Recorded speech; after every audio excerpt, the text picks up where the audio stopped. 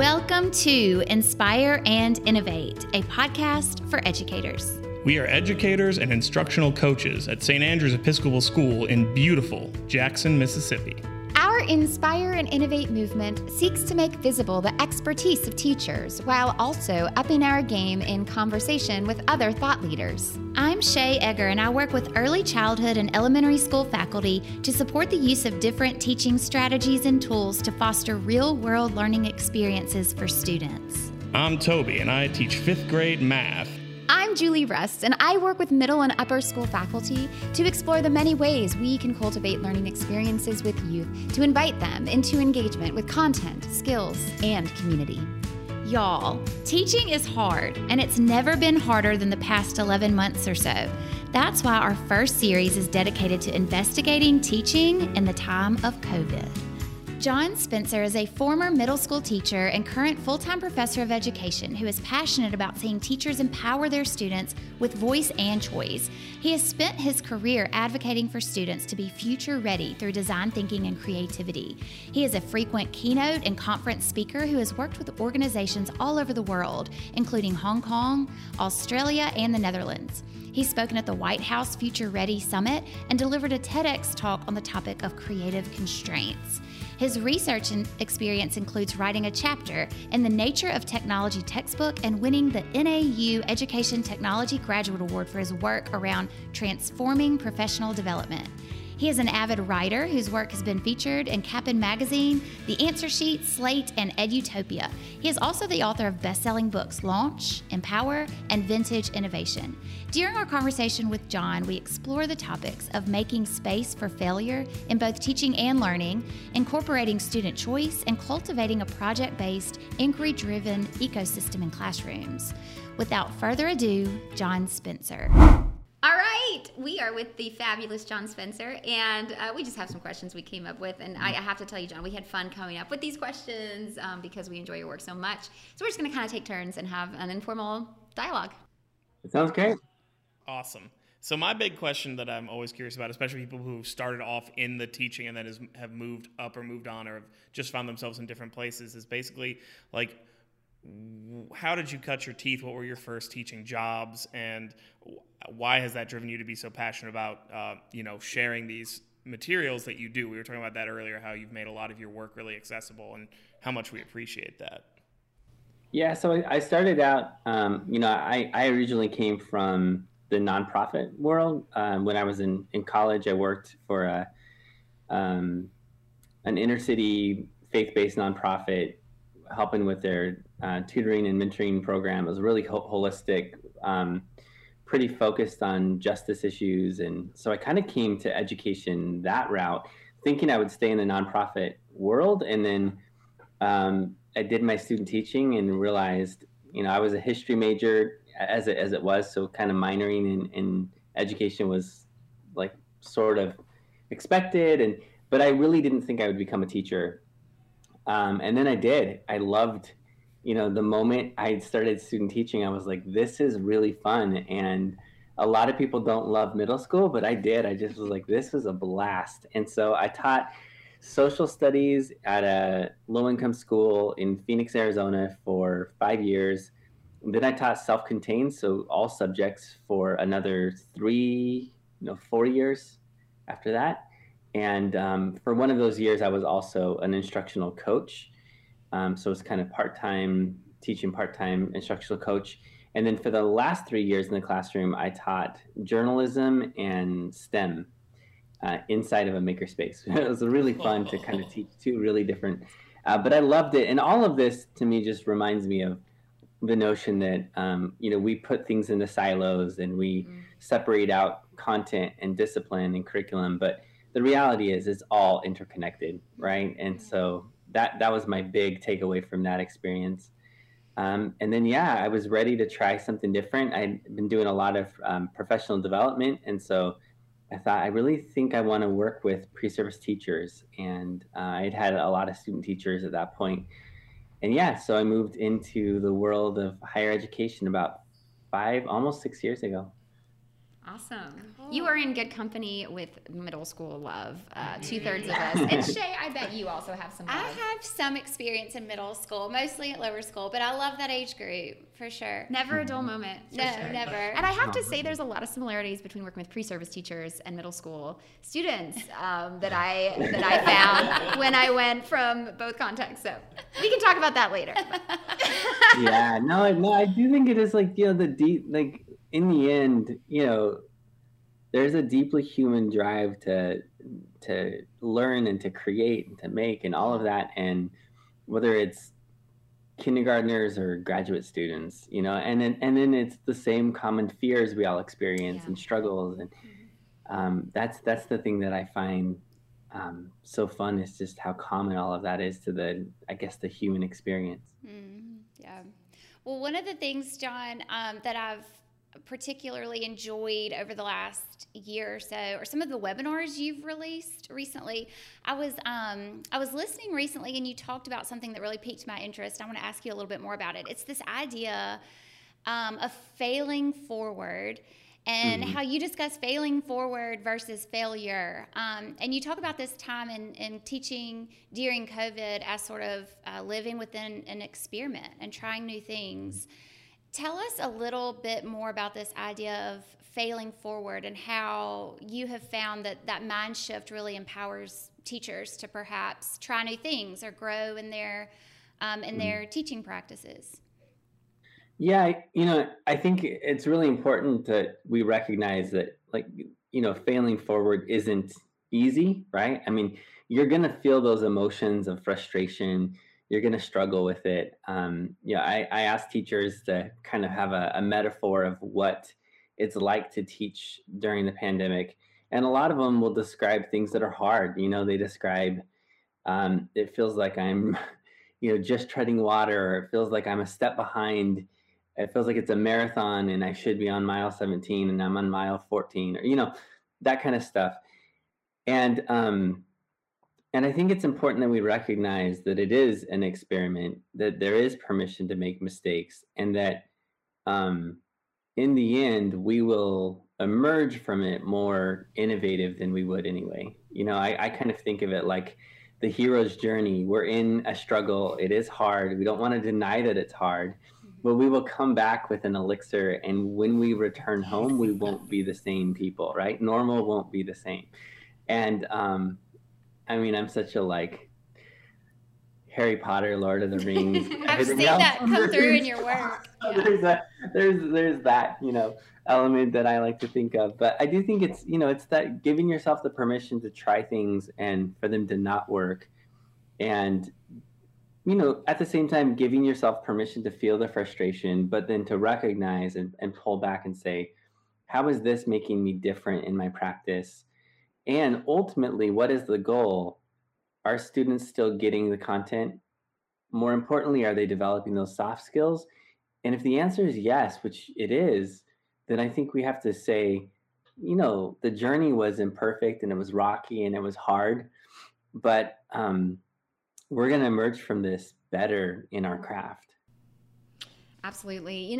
One thing I think a lot about when I think about it's pretty popular nowadays, right, to say failure, the thing we say at I2 is failure is an option, right? It's sort of in some ways become almost a cliche or a catchphrase. And one thing that I think that's important to mention in these conversations is that failure is not equally safe for every human being, right, in terms of equity and in terms of positioning, both for students and for teachers. And I think that's important to recognize in a conversation like this, that oftentimes folks with privilege are yeah, failure is great because it's fine for us with privilege, right? And so I think naming that's really important. And the other thing I want to quickly say and see if you have any thoughts about is I think a lot about whether or not we're willing to fail is the culture and the systems that are set up in place to support that or not support that. So for example, we like to tell our students, guys, it's fine to fail. It's fine. Toby had a really hard math problem on the board and his 5th grade students were really struggling with it, right?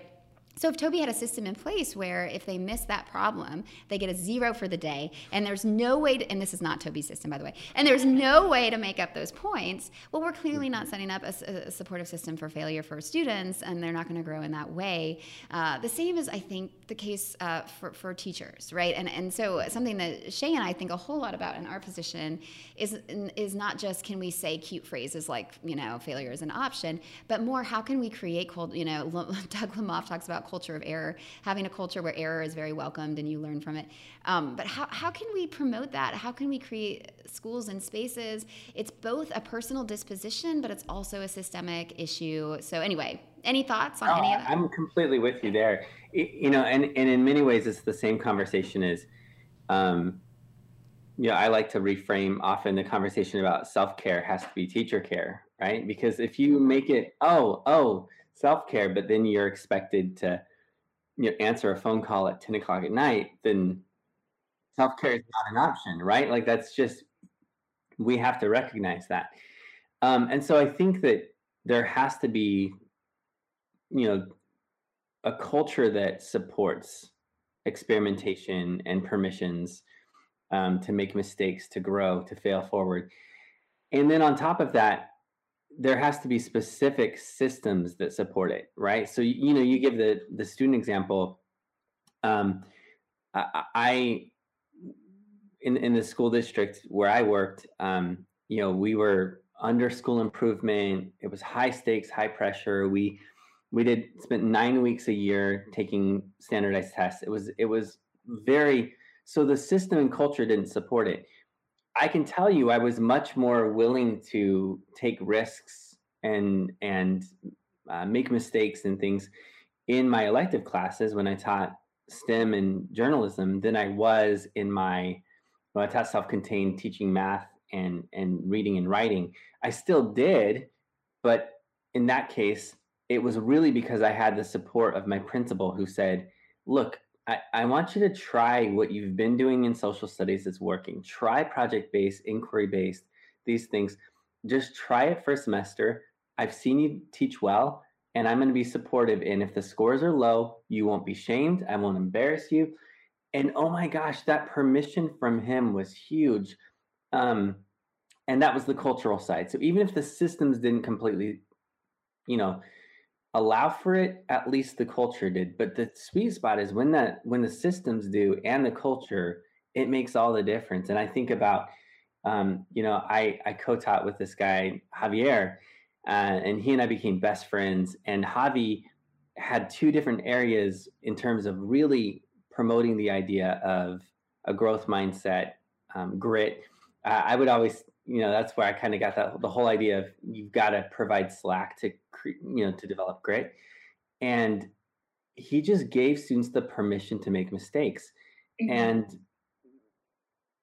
from my side, when we co-planned together, I really focused on the system side, which was, I kind of pushed his thinking on allowing for retakes and allowing for mastery and not punishing for late work and certain things like that. So I had already shifted my systems toward this idea of mistakes are okay.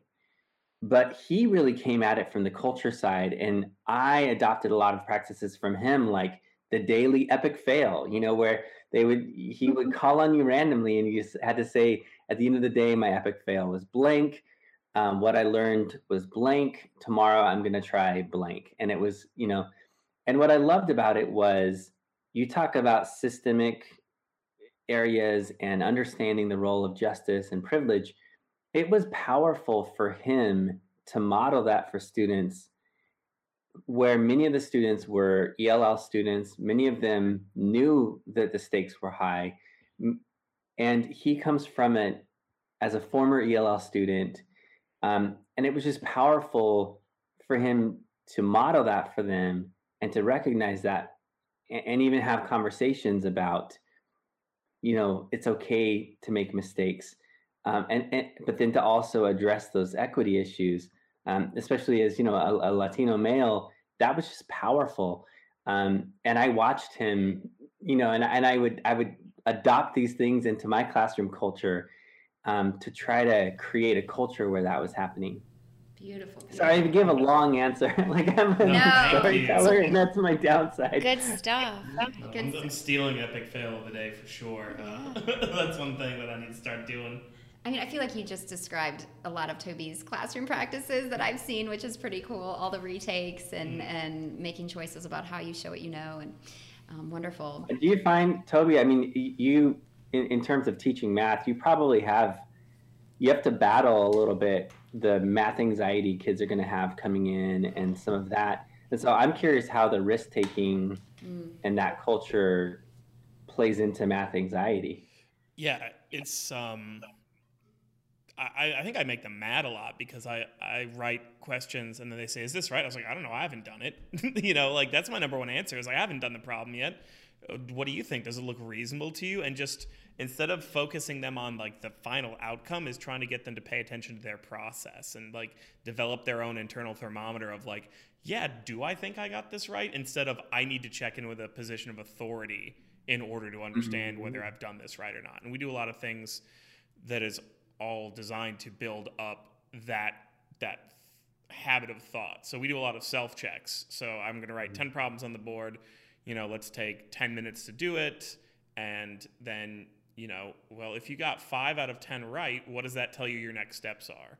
If you got 7 out of 10 right, what does that tell you the next steps are? And your 7 out of 10 might be different from someone else's 7 out of 10. You both might take completely opposite tacks of what you do.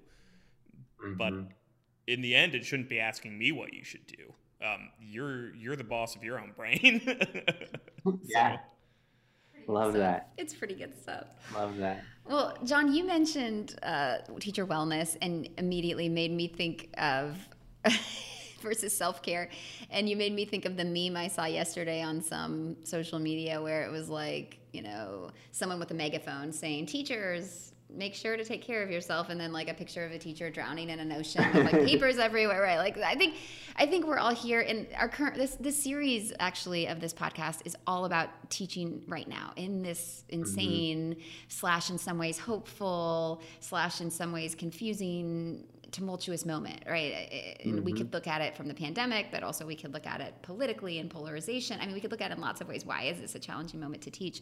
And so one thing we've seen quite a bit is in your most recent writing that you have been super sensitive, I think, to that, and you know, in the way that a good teacher who is taught is, and others might be less so. And we wondered if you had some more stories. We love that you speak in stories, and you just did a minute ago without us asking you to. And really, we're just curious. I mean, how have you seen teachers be amazing, take care of themselves, take care of their students? You know you work with so many schools and so many teachers and have so many connections. I'm sure folks are just like writing you in response to a lot of the stuff you put out. So what have you heard that sticks in your mind, particularly about taking care of self and students in this really difficult, strange year?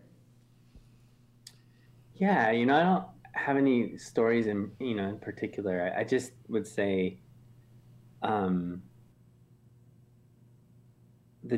teachers that I think seem to be thriving the most are the ones who have a supportive staff that they're working with, have a supportive network, have a supportive administration, leadership.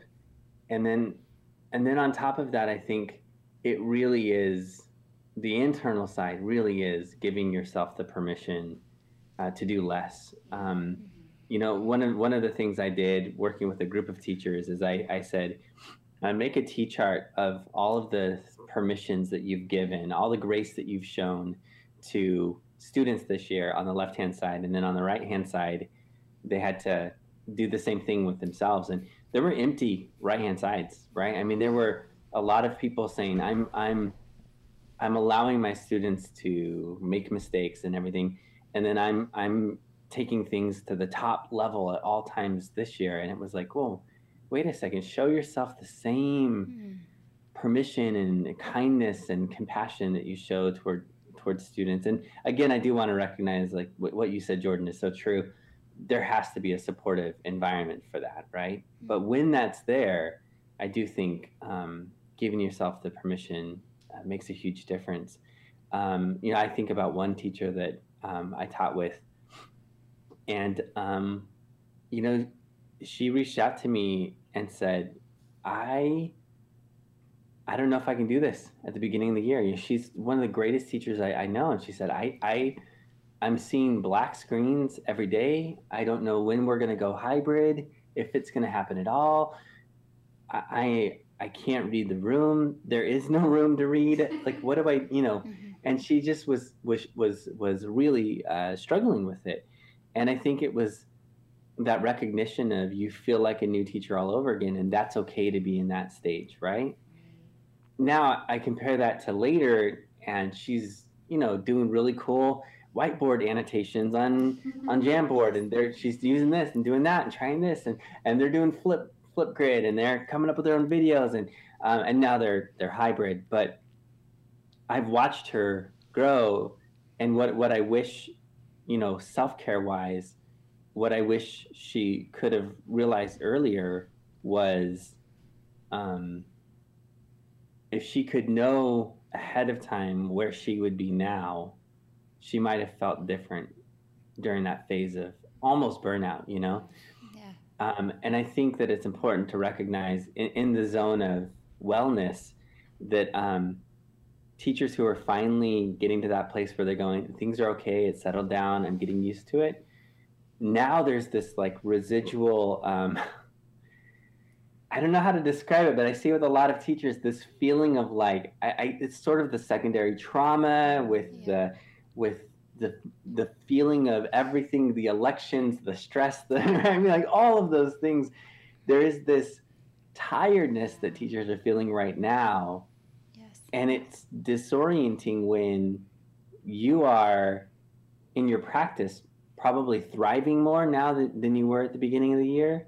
But where you are is just this fatigue settling in for a lot of teachers.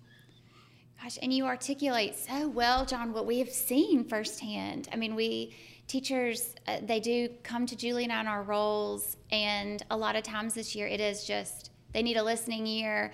And I've heard over and over again this questioning. You know, teachers, this is a profession where people really feel called. It's not a job. I mean, it's a calling. And when you go into something with so much passion and you start questioning, am I cut out for this? It's deeper than just, did I go down the right career path? It's questioning your calling for a lot of them.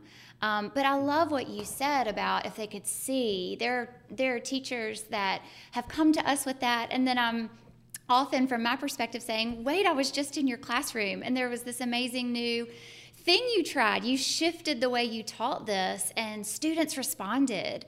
And everything you're doing right now is blessing our students in so many ways and our families. But it's been a tough year. It's been a really tough year. Yeah, who has the time for that kind of reflection? Right. You're learning all these new skills and putting them into practice immediately. And ideally, there's that third level of like, let me think about it. Let me stop and think. It's just a go. It is. It's go, go, go all the time. Well, yeah, I think.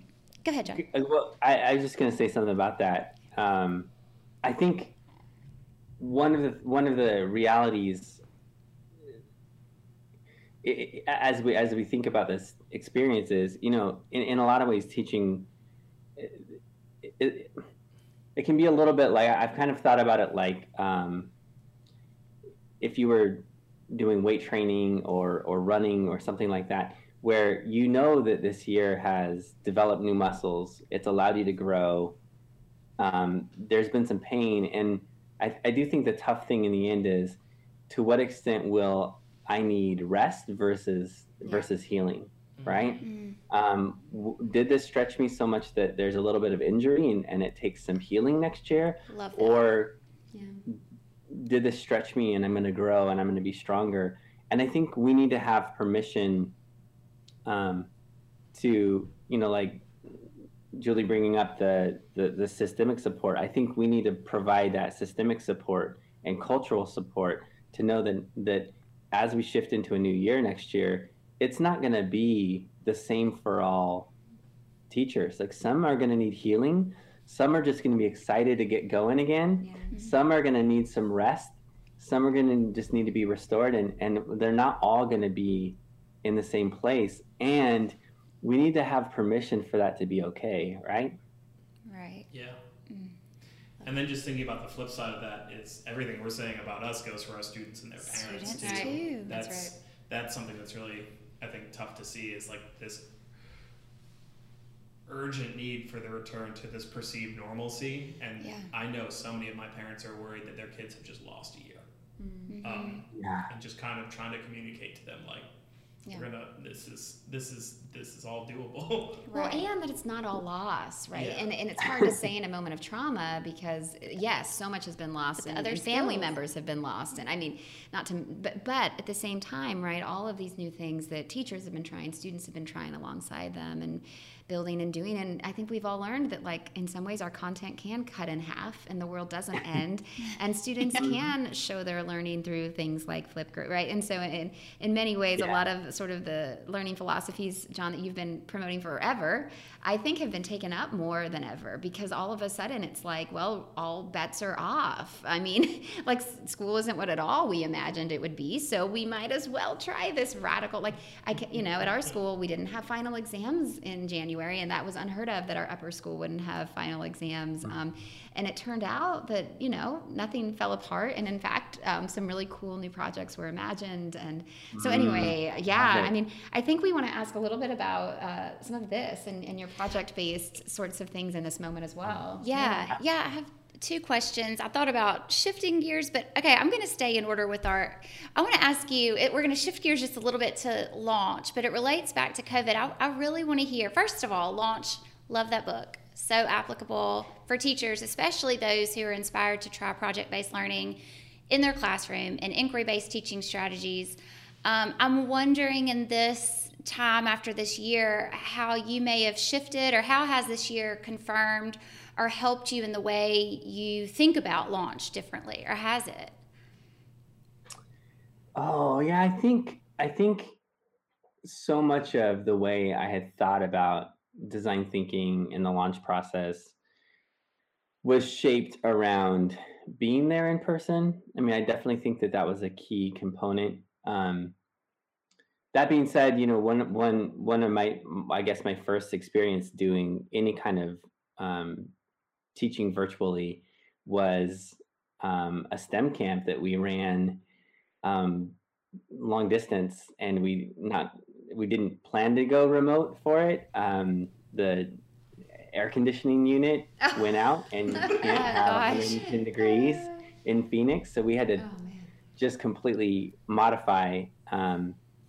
But I think at the time I was really focused on kind of a deficit mindset around the technology. I was like, well, what can we still do, right? Rather than what I grew into as I began to do more teaching remotely, which was, how can we transform what we're doing with the technology? What new things are available? So when I think about Launch, I think a lot of it comes down to, each phase of the process. How do we make the most of that process in a way that can be, if it's distant learning or hybrid, that makes use of those synchronous and asynchronous tools, right? That being said, as we reimagine it, well, there's a lot of things that are actually going to be easier now, right? So interviewing experts, we have to send instructions on how to use like Google Meets or Zoom or whatever we were using. We might need instructions. Now John. Everyone has experience with this, right? Like interviewing an expert is so much easier now. So, asking questions. I have a process that I use for having students ask questions and then analyze their questions to see what are valid research questions. That can be done really well in a breakout room on a spreadsheet, and beginning with a Google form, so it can go asynchronous, then to synchronous, breakout room, discuss. And so I think a lot of the Launch process can be adapted really well to distance learning. And, I think the biggest challenge to in-person instruction is the bell schedule, right? The tight deadlines and everything. But the one thing I'll say is the upside of distance is, if you're willing to be flexible, there's a lot of potential for going project-based, using design thinking in a way that's flexible and allows for more time in this area, more time in that area. I find that differentiation is way easier now than it's been before. And so I do think certain things are still a challenge. Prototyping can be kind of tough sometimes, but I think reimagining how Launch works for distance learning has been a lot of fun. And it's been great to see what teachers are doing with it. That's great. Well, briefly, and I know we are getting close, 15 more minutes, but briefly, I wonder if you have any thoughts for schools, and this podcast is made for teachers certainly at our school, but also just schools in Mississippi and beyond, schools that are sort of a little bit more traditional in their approaches, that want to start to lean in toward more design thinking and inquiry-based and student-centered kinds of approaches. How do you suggest that folks start in their classrooms? Yeah, so I really think I guess one way to start would be to begin with just adding some student voice and choice to traditional lessons, right? So letting them compare and contrast strategies in math, letting them self-select, having a choice board, letting them choose a topic for a research project. Little incremental things like that can make a huge difference. And then the other thing that I'll say is, I really believe in mini projects. So I have like the Wonder Day project. It can be done in, really a single day or two to three class periods. I kind of have two different variations, a single day version and a full week version, and test it out. If you're in a really traditional environment, do it on that day that you also do a field trip and kids come back rowdy. Do it on the day that there's 2 assemblies and a fire drill. Do it, we know those days. Do it in a low risk day, try it out and see how it goes for you. Do something like a really small design challenge, a maker challenge, and do sort of a design thinking sprint. And I think beginning with something really small, seeing how it works, letting students debrief with you on how you could do it better. I think those are kind of the best first steps. If we try to overhaul and say like, I'm going fully project based, that just becomes too much. It becomes, overwhelming. One thing I will say is, in a lot of places, this would be the year to try something like that, even if it's just a mini project, right? A lot of teachers tests are non-consequential this year, or they've been told we're going to look for more experimentation and permission to make mistakes on teacher evaluations. That's right. So, try it this year, see how it works, and then when we go back to normal, redefine what that normal will look like. When I was in Portland, I worked at, again, a very vintage style school. It was tiny on purpose. It was next to a nursery. The most advanced piece of technology we had was a overhead projector, but everything was so intentional. It just really reminded me of that. And obviously, we've seen an explosion of learning management tools and virtual meeting tools and everything. But I'm wondering, what do you think is going to come back? Like, what do you think people are going to be reaching back for that's also really important? I'm just so curious to see, like, what's something that it's going to be clear, I was missing you the whole time during coronavirus, and now that the waves have parted, there you were waiting for me. Yeah, I don't know. That's a really good question. My hope is that we really value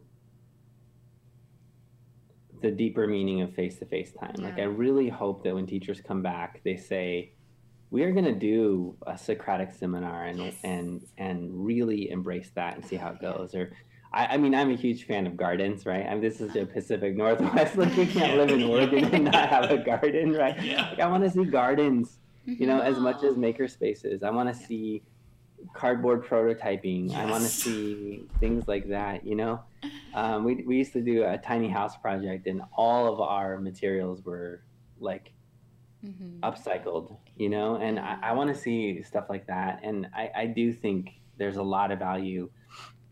And then mashing those up with, share your process of how you made it with a cell phone video. Like, go for it. There's nothing wrong with that. Or let's do a scavenger hunt and be out, but then also take our devices to document parts of it. there's that side that I think would be, I would love to see that mashup happen.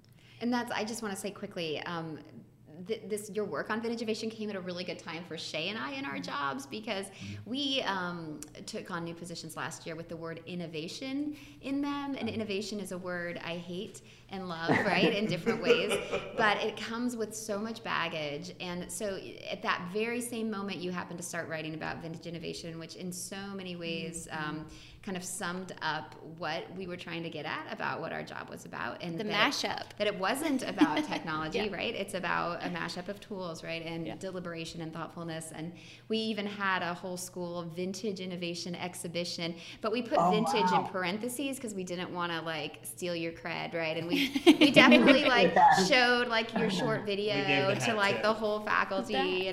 And we had, and it was amazing because it was all faculty demos, and we had pre-K teachers showing us how they did these immersive simulations with everyone rolling on the floor pretending to be on the moon. And at the same time, we had someone do a wheel of apps where they were trying out a million different, I mean, you would have loved it. It was just this beautiful mashup of various really active things in which we were demoing that vintage. Yeah, I love how you call it the mashup of the tried and true with the never tried. The idea of vintage innovation, big fans of that. And I'm curious, John, too, as we sort of take a breath and reflect on COVID, and as we sort of come out of the fog of that, hopefully soon, is there a tool or something that you think specifically we should leave behind with COVID?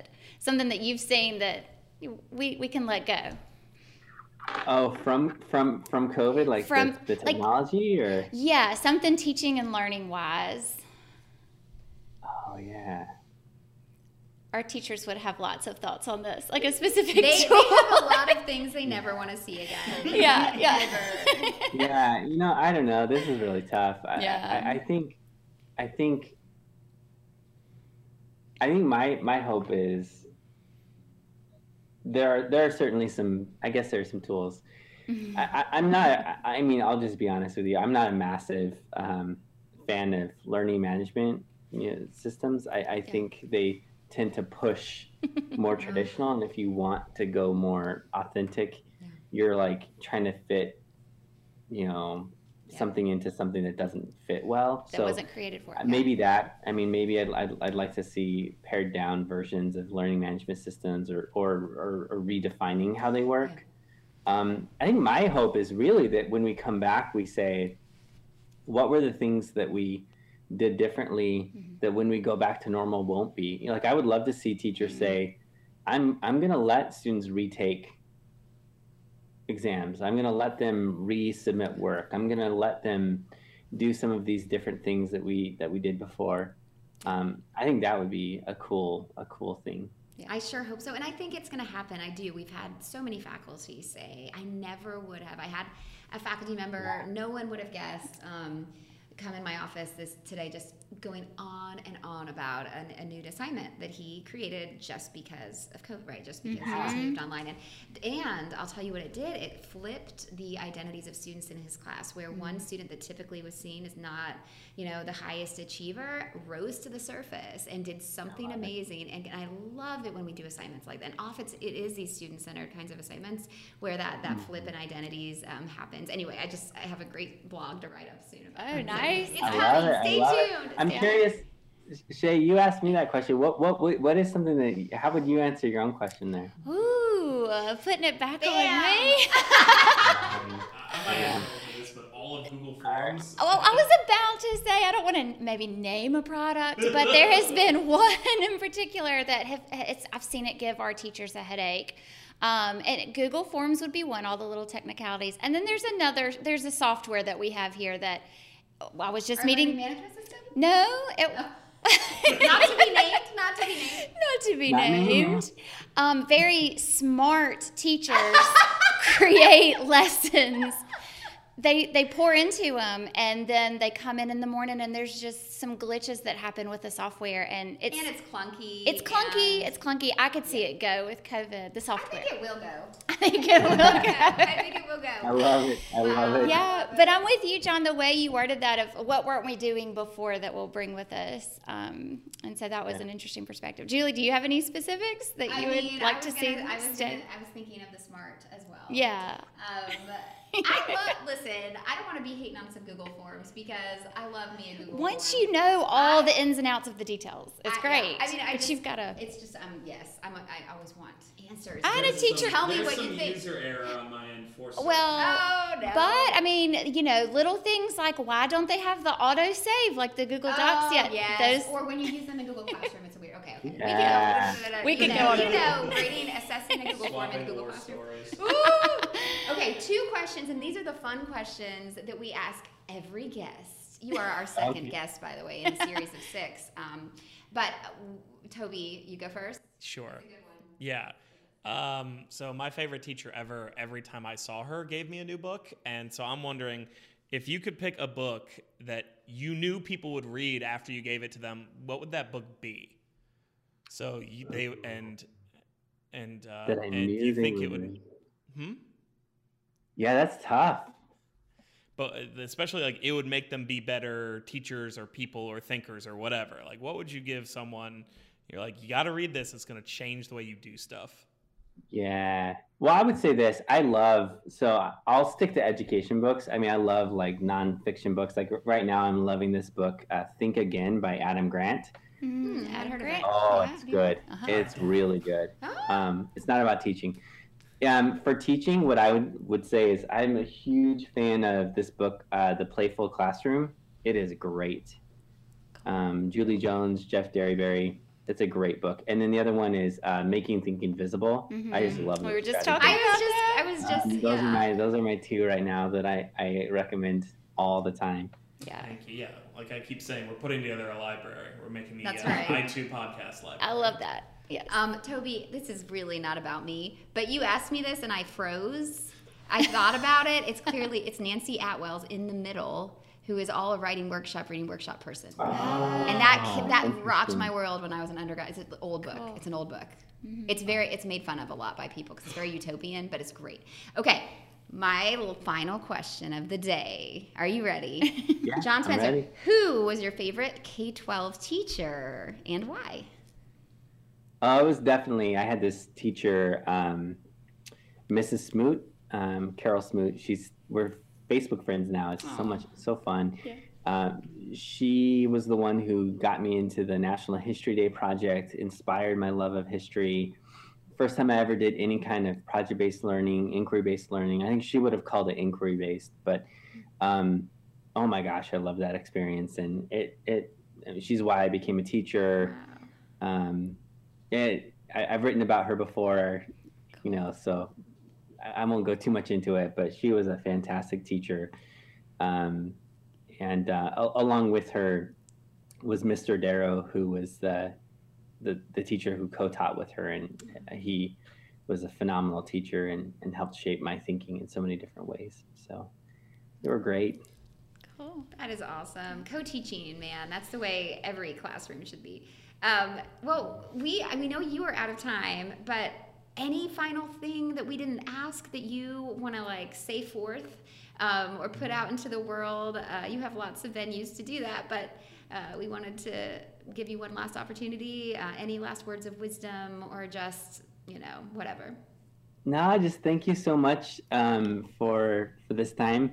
My final thing would just be, I really want to encourage teachers to not be afraid to take the end of this school year and really experiment, try something new, make mistakes, grow, and just redefine what learning looks like as we move into next year. John, we kid you not, our tagline for the end of this podcast is currently, this is a working tagline, now go out there and try some stuff. That is literally what we say at the end of every podcast.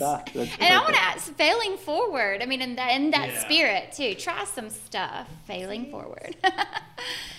Well, we appreciate your time, John. This was great. We know you're extremely busy, and we're very thankful that you took a piece of your day to spend with us. So thank you for that. Thank you. Thank you so much. This has been great. I really appreciate it. Hey, all you K-12 teachers out there. Thanks for all you do. Now get out there and try some stuff.